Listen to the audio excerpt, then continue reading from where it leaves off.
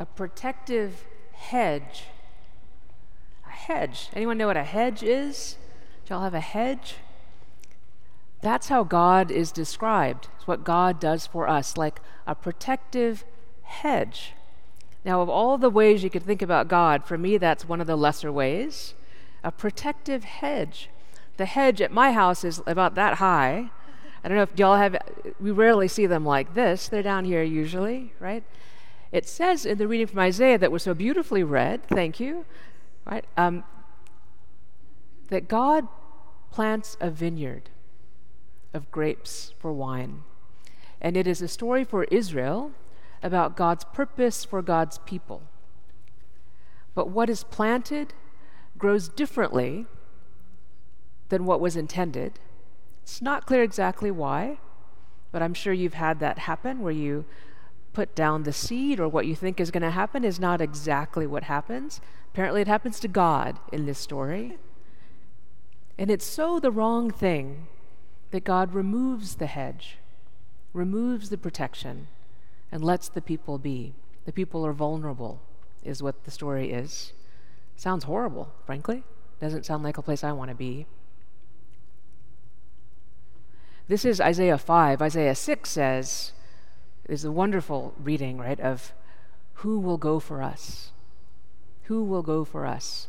But what we're hearing now is why someone needs to go for us. It's that God's will is set. And God's kind of clear in Isaiah that God's purposes are clear. God wants justice, generosity, righteousness, holiness for God's people. God has made you for something, it says in Isaiah. But it might take some work to figure out what that's for.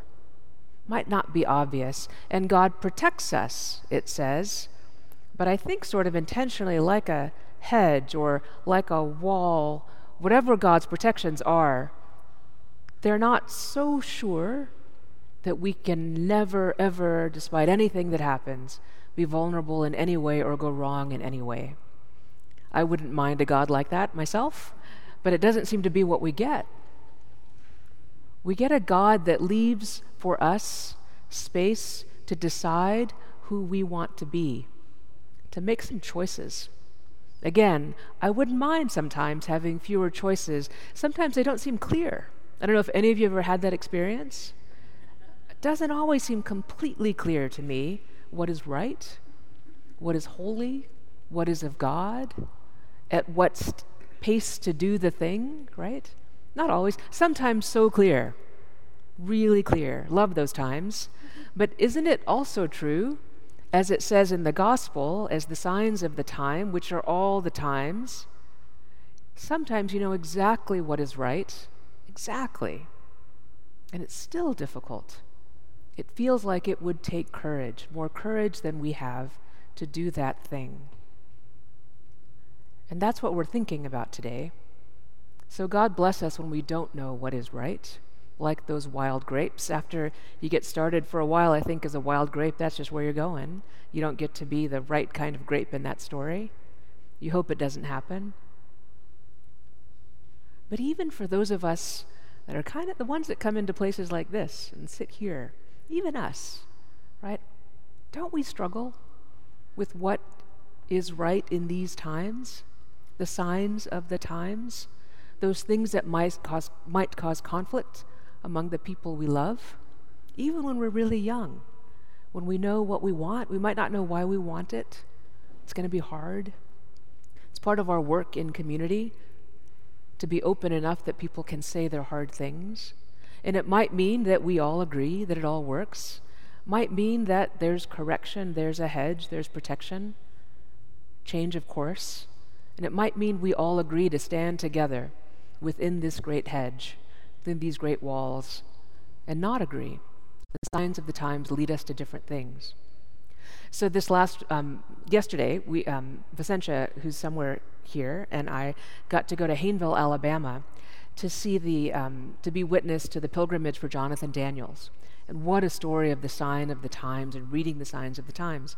He was an Episcopal seminarian at the Episcopal Divinity School in Cambridge, Massachusetts in the 60s, when there was a call for people from all over the country to come south in support of voting rights for African Americans.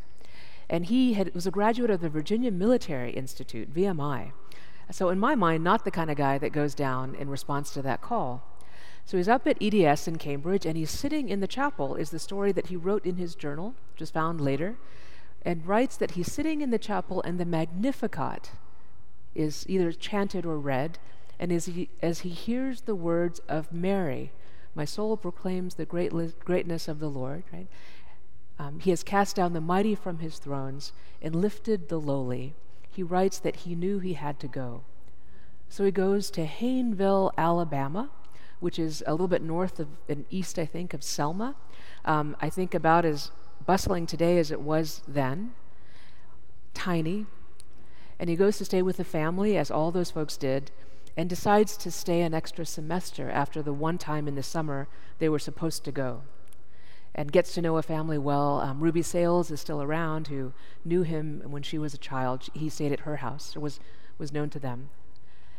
They get arrested, as people did often then, a large group of them, and then they are, a couple of them are let out. And you're not supposed to go, was what we hear now. When they let you out, it means it's sort of a setup. Some harm will come, so don't go. Stay in the jailhouse if you can. So they had to leave, though, to go to a phone to say they had been let out. So they go out, and they go to the store and get a Coke because they haven't eaten overnight.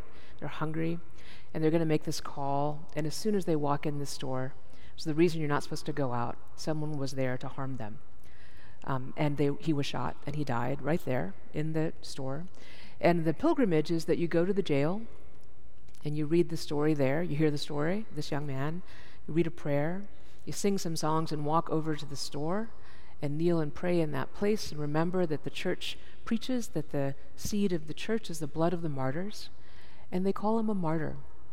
Jonathan Daniels and the martyrs of Alabama. What a phrase, right? That they're martyrs on our soil. It frames the civil rights movement, the sign of the times of its times, in the great story of human liberation, which is what we're hearing in Isaiah as well. And it takes people like John Daniels, who had no clue probably what he was doing, who I'm sure infuriated people he loved, took risks that his family was terrified of at that time, hopefully with lots of courage and prayer and conversation with people he loved, and ended up in a way that we hope for no one, that we dream for no one, but stands as a testimony to us of something like a hedge for us in this time. The people that stand around and that become the voices of God in their time to us in our time, for courage, right? To hear these old, old words of Mary, of Isaiah, of Jesus, and what they call us to in this time. So I'll encourage you, if you've got some time, to look around again. I keep encouraging you to look out these windows. Look again, because aren't we again in times that demand of us some courage? That hedge of God's protection is not a protection from the world.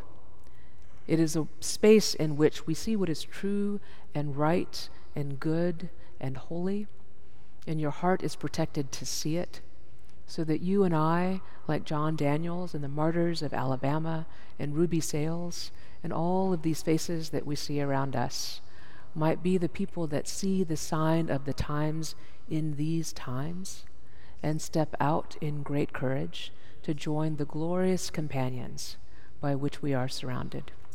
Amen.